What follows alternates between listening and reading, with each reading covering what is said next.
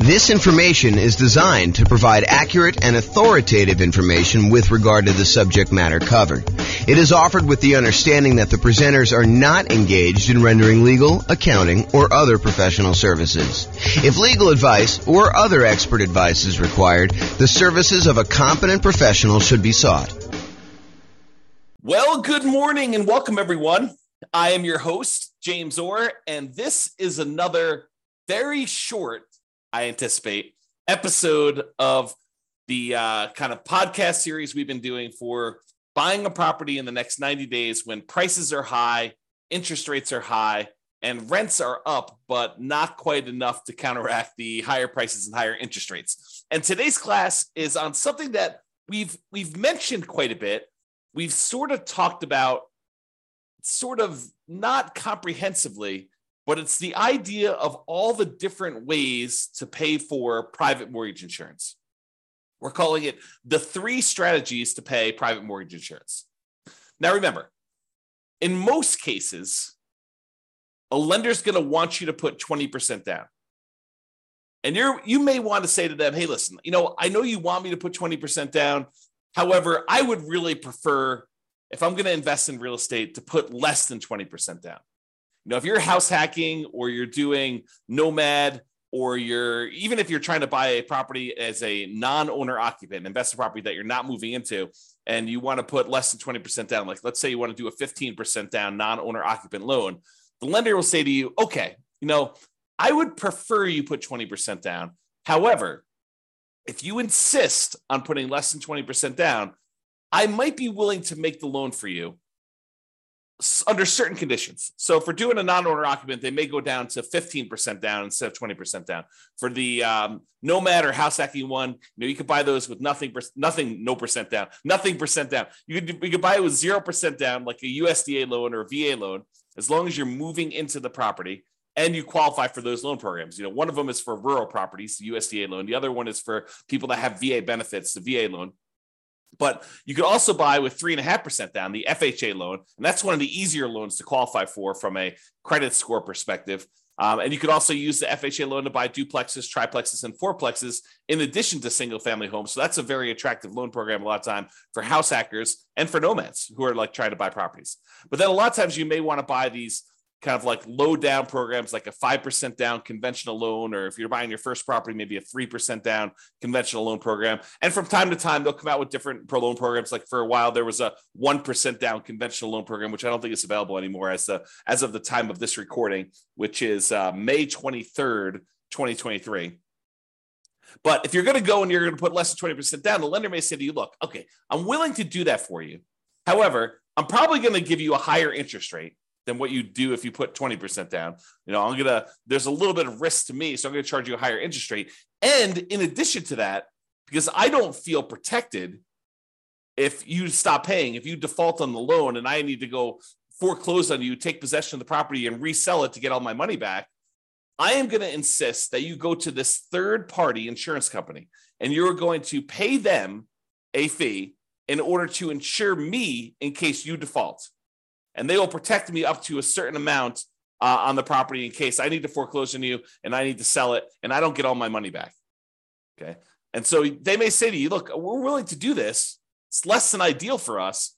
So we're going to charge you a slightly higher interest rate. We are going to insist that you pay this third-party company, a private mortgage insurance company, in order to insure us in case you default. Okay. So how do you pay this third-party company? It's not the lender. It's usually a third party, a separate company from the lender themselves that actually insures against them having a loss in case they need to foreclose. Okay, so the 3 ways to pay private mortgage insurance is, number 1, an upfront lump sum fee, like a one-time, relatively large payment that is like a one-time insurance premium. It's almost like title insurance, right? With title insurance, we're not paying monthly. We're not paying yearly. We're only paying one time every time we have a transaction. So every time we buy or sell a property, we're usually buying or selling, providing or buying a title insurance policy, which protects the title of the property in case there's an issue with the record of ownership, which is what title is, or liens or encumbrances on the property, then we have insurance for that. Well, similarly, With PMI, you could choose to make a one-time upfront lump sum payment and get coverage for the PMI payment, PMI service, like the private mortgage insurance. Okay. Or number two, we could increase the interest rate from the lender and have the lender give us a credit, which is then used to pay for the private mortgage insurance, right? You understand when you go to get a loan, the lender will say to you, look, if you don't want to pay any fees, the rate is this, whatever it is, 7%, let's say. However, if you want to, you could pay us extra money. You almost think of it as like paying interest in advance, but you could pay us a lump sum of money. You could pay us, $5,000, and we will lower the interest rate from 7% to 6.875. So you could buy down your interest rate. Or the lender says, look, if you don't pay anything, if you don't want to pay any points in order to change the rate is 7%. But if you want to, if you voluntarily take a higher interest rate, we will actually give you some money. We'll give you a credit that you can use to cover some of your closing costs. And so the lender says, look, if you voluntarily take 7.125, we will pay you $4,000. So it works in both directions. Now, you can't do this and say, okay, I'll take 17%, you give me $120,000. Doesn't work to that extreme. There's limits as to how high you can go in both directions. You can't buy it down to zero, okay? So you can buy this thing down a little bit. You can pay, a little bit of money. You can buy it down, in some cases, half point, a point. You might be able to get a credit for a little bit. There are limitations usually on a loan as to how much you can do there. So you can choose to voluntarily tell the lender, look, I don't want 7%. If you give me 7.25 or 7.375, then you could pay the private mortgage insurance from the credit you're giving me. And so it's sort of like a, in quotes, lender paid private mortgage insurance because the lender is paying it for you and they're baking it into the rate. They're baking it into the mortgage interest rate, right? You're voluntarily taking a higher interest rate in exchange for not having to pay PMI. Another way of thinking about it. Okay. Or the third way is you could pay a monthly private mortgage insurance premium to the private mortgage insurance company via your escrow, and that could cover you for your insurance. Now, and sometimes there are combinations of these. You may have an upfront premium and a monthly premium. For example, with FHA loans, there's an upfront mortgage insurance premium and a monthly mortgage insurance premium.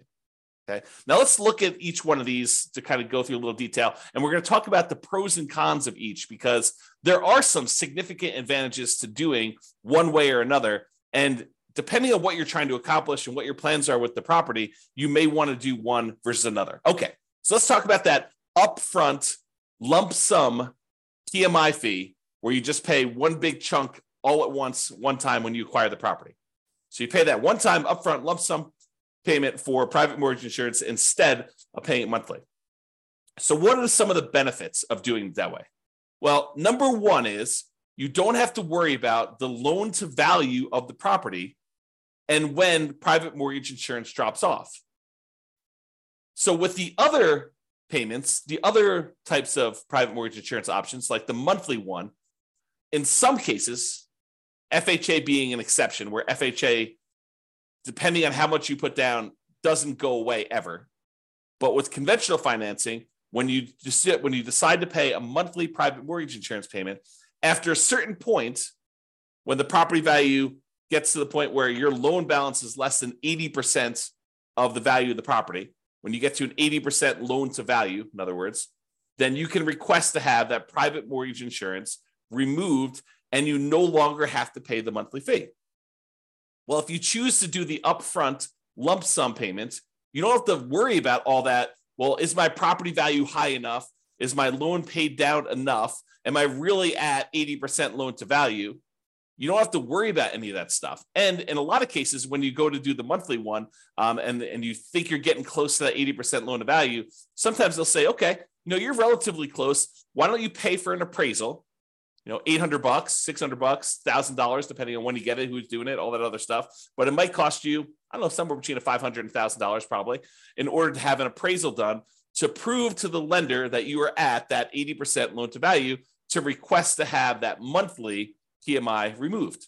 Well, if you do the upfront lump sum PMI payment, you don't have to worry about the appraisal. So you can almost subtract off whatever it is, $500 to $1,000 off the cost of the PMI payment, because you'd probably have to pay that in order to have it removed if you're thinking about doing it aggressively. Now, if you just wait until, based on your original purchase price and the loan paying down to 80% loan to value, they probably will not require an appraisal at that point, because it's conservatively likely that you are at 80% loan to value then, and you might not have to pay for an appraisal at all. Okay, but talk to your lender to get the details of your specific loan and your situation and what they're going to require. Okay, so you don't have to worry about that loan to value and when the PMI is going to drop off, because you just paid it all up front, so there's nothing for it to drop off. It basically is in existence already. You paid a one-time upfront lump sum payment, and you don't have to worry about anything monthly. Okay, now when you pay a whatever it is lump sum upfront payment for your PMI, you don't have that increased monthly expense. You don't have a monthly PMI payment. So your cash flow is improved. You've reduced the expenses that you have on buying the property. And so your cash flow looks better, because cash flow is really all the income on the property minus all the expenses. And if you have a monthly PMI expense, then you no longer have that if you decide to pay an upfront lump sum PMI payment instead of the monthly.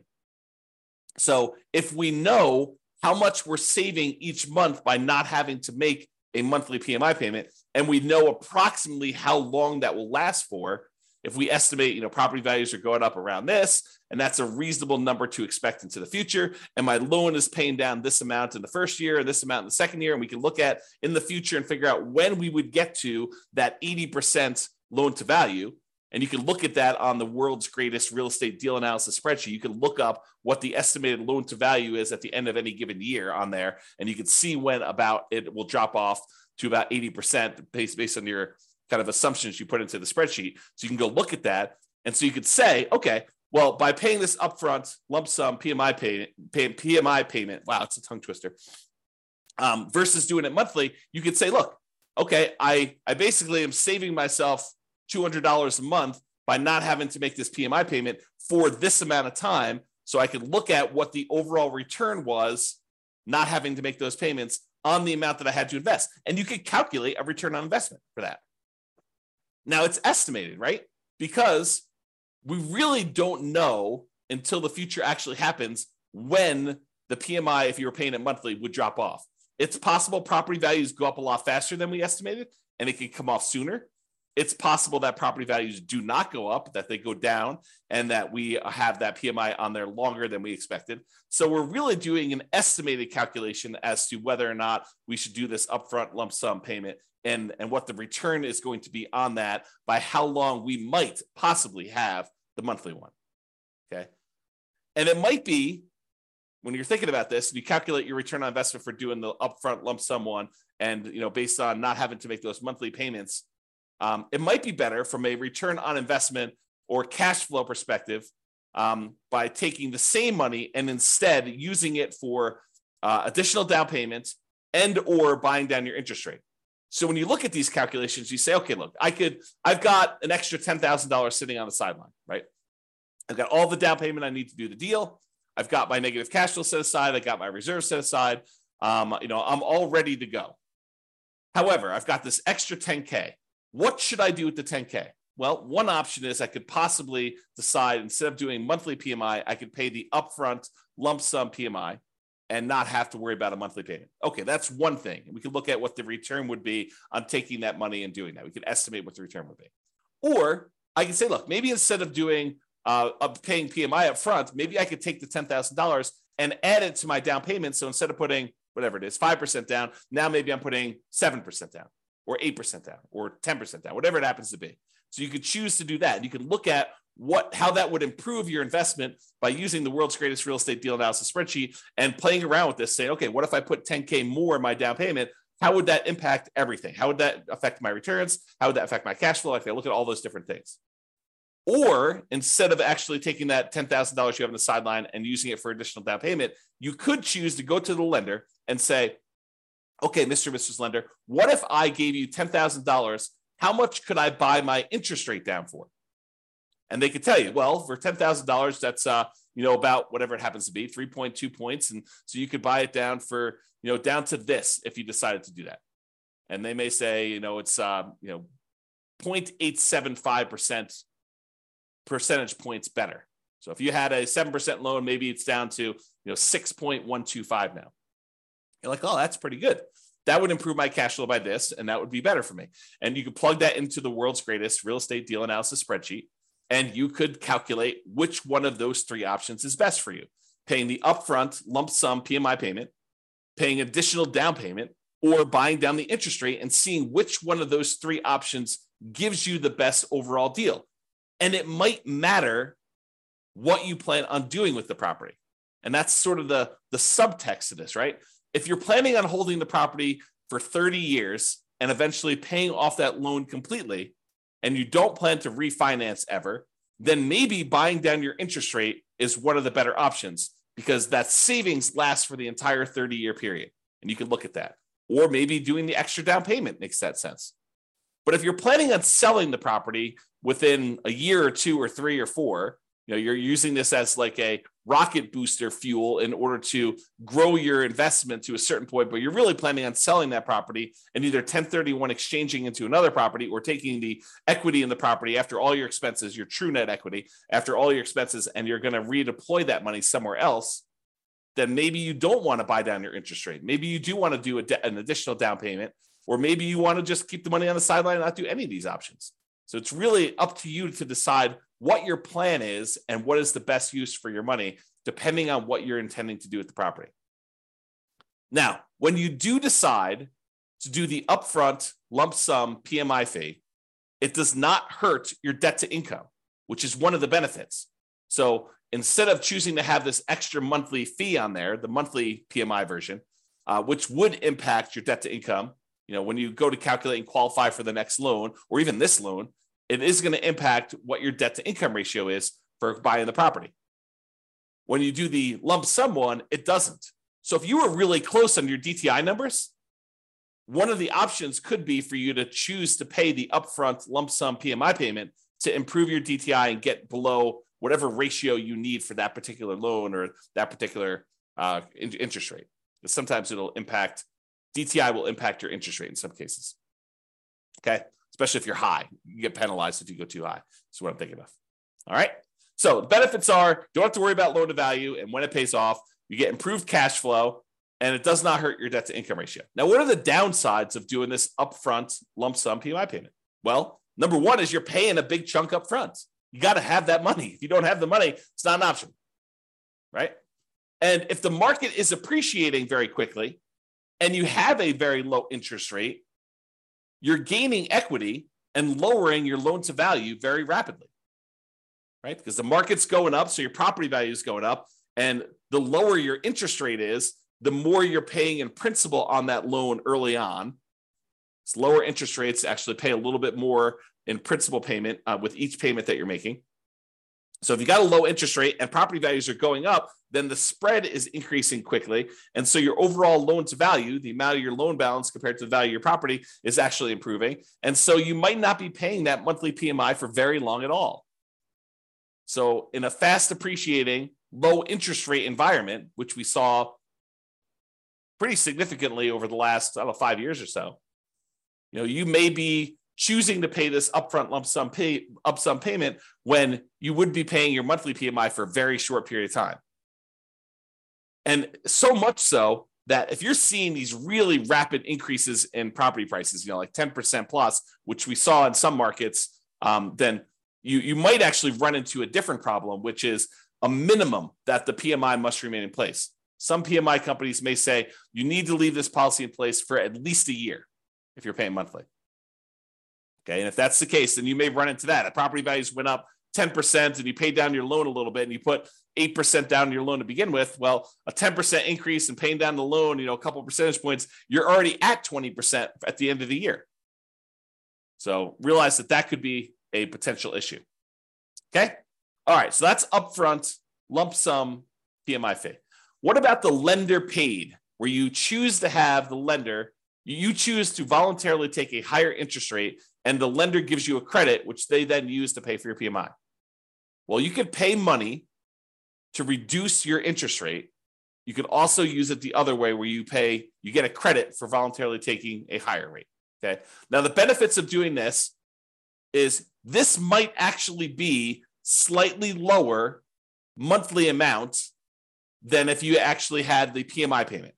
When you get both payments, they may say, look, your total payment, principal, interest, taxes, PMI, everything rolled into one is $2,000 a month if you decide to pay the PMI. However, if you decide to increase your interest rate, maybe your payment is $1,975. So it's $25 a month cheaper, as just an example, if you decide to take the higher interest rate. Sometimes it goes that way. Sometimes it goes the other way, where actually raising the interest rate is a little bit higher. You got to actually price them both out and look at them to see which one is which. But what's different about voluntarily taking the higher interest rate versus having just the PMI payment be higher? Like, let's say, taking the higher interest rate is $25 a month cheaper. Well, the difference is that this new payment, the new higher interest rate payment, lasts for 30 years. However, the PMI payment only lasts for whatever it is, 3, 4, 5, 6, 7, 8 years before you actually get to 80% loan to value. And that PMI would then drop off with conventional financing. So even though it's $25 cheaper, once the PMI drops off after 3, 4, 5 years, once you get 80% loan to value, then actually it may reverse, and that may then become more expensive than if you had it the other way. So you got to be really careful about choosing to take the higher interest rate if you plan on holding the property for a long period of time, because in a lot of cases, it may be worthwhile for you to pay the slightly higher monthly PMI version, knowing that after a few years, when you get to 80% loan to value and you pay for the appraisal and all that other stuff, and the lender says, okay, yep, you're below 80% loan to value, I will now remove your monthly PMI payment, and your payment actually goes down by whatever your PMI payment was, $100 or $200 a month. And at that point, it's probably cheaper than what it would have been if the interest rate if you took it in the interest rate. Okay, so you got to be careful about that. Now, the other thing about doing the lender pay PMI, unlike when you do the lump sum upfront one, is it does also impact your debt to income ratio because you have a higher payment. So this impacts qualifying for the loan, and it impacts qualifying for future loans, because this is now going to count when you try to qualify for the next loan as part of your DTI calculation. So be super careful about, doing these things and thinking ahead if you're buying more than one property. Now, if you're just buying like one owner occupant property, yeah, you choose what's best for you based on that. But if you're thinking, hey, look, I'm going to probably buy 10 properties. Well, you need to start thinking, what is the impact of me doing it this way on my plan to buy 1, 2, 3, 4, 5, 6, 7, 8, 9, 10 properties in the future. All right. And then the last option, monthly PMI. So you could choose to pay your private mortgage insurance premiums monthly. Now, the benefits are these payments are often temporary in nature. They go away after you drop below that 80% loan to value. So even though you're paying it for a little while, eventually they go away. There are some exceptions like FHA. If you're putting 3.5% down, then those don't ever go away. You have to actually sell the property or refinance out of the loan completely into a different loan in order to get rid of PMI if you're buying FHA. But with conventional loans, it does go away. Oh, something I think I forgot to talk about? So another benefit of paying the higher interest rate one, if you're voluntarily taking the higher interest rate, is there may be some tax benefits to doing this because the interest on loans is tax deductible. However, listen very carefully to this. The overwhelming majority of taxpayers are choosing to take the standard deduction, and so this will not come into play for you if you're doing this for owner-occupant properties. If you're using it for investment properties, then for rental properties, both interest and insurance are both expenses on the property, and so it doesn't matter whether you're doing it as a monthly payment, a PMI, or you're taking it as a higher interest rate. All right. So realize that, if you're an owner occupant, insurance is not tax deductible, as far as I know. I'm not an expert on taxes. Verify this with your CPA. But my understanding is if you're an owner occupant, the insurance is not tax deductible. However, mortgage interest is if you choose to itemize your deductions. However, most people are not choosing to itemize their deductions because the standard deduction is so high right now that most people are choosing just to take the standard deduction. So to make a decision based on that, I think is silly. You don't want to, what is the saying? The dog wagging the tail wagging the dog. You don't make decisions for tax savings, right? You make decisions and then you look at the tax kind of implications of that and you see if you could live with those. But it's not like you're optimizing. You're not choosing your investments based just on taxation. All right, so think that through. Okay. All right, so back to the monthly PMI one. So the benefits are these payments are often temporary in nature. They go away after you drop below 80% loan to value. The downsides of doing monthly PMI is these can hurt cash flow. Unlike when you do the lump sum upfront payment, when you do monthly, it actually impacts your cash flow. And it impacts cash flow early on, especially when it is harder than ever to generate cash flow, right? Cash flow tends to improve the longer you hold a property. The longer you own a property, that payment, the principal and interest part of payment is fixed, even though taxes and insurance and other things are going up over time. Rents are also tending to go up over time. And so the longer you tend to own a property, the better the cash flow on the property tends to be. So it's usually hardest earliest on when you first buy a property. And so that's when you have this monthly PMI payment, which is when it's hardest to get cash flow. And that's when it hurts the most. So that's the trick. Another downside is it does also impact that debt to income ratio when you're qualifying for your loan, and especially when you're qualifying for your next loans, at least until it drops off. So when we think about comparing monthly PMI to taking the higher interest rate, at least the monthly PMI option, except for FHA loans, is going to drop off after some point. And then that DTI will be improved and it won't impact you anymore. But if you do the higher interest rate, that lasts for 30 years or until you pay off the loan. So that's harder. All right. So in conclusion, lenders prefer you to put 20% down. If you insist on putting less than 20% down, they may opt to make you pay, they may opt to make the loan, but might require you to purchase third-party insurance to protect them in case you default. This third-party insurance is called private mortgage insurance. It protects the lender against you defaulting. You pay for it to protect the lender because they would rather you put 20% down. You are insisting on putting less than 20% down. They're saying, okay, you twisted my arm. I will make you the loan. However, you need to actually protect me in case you default.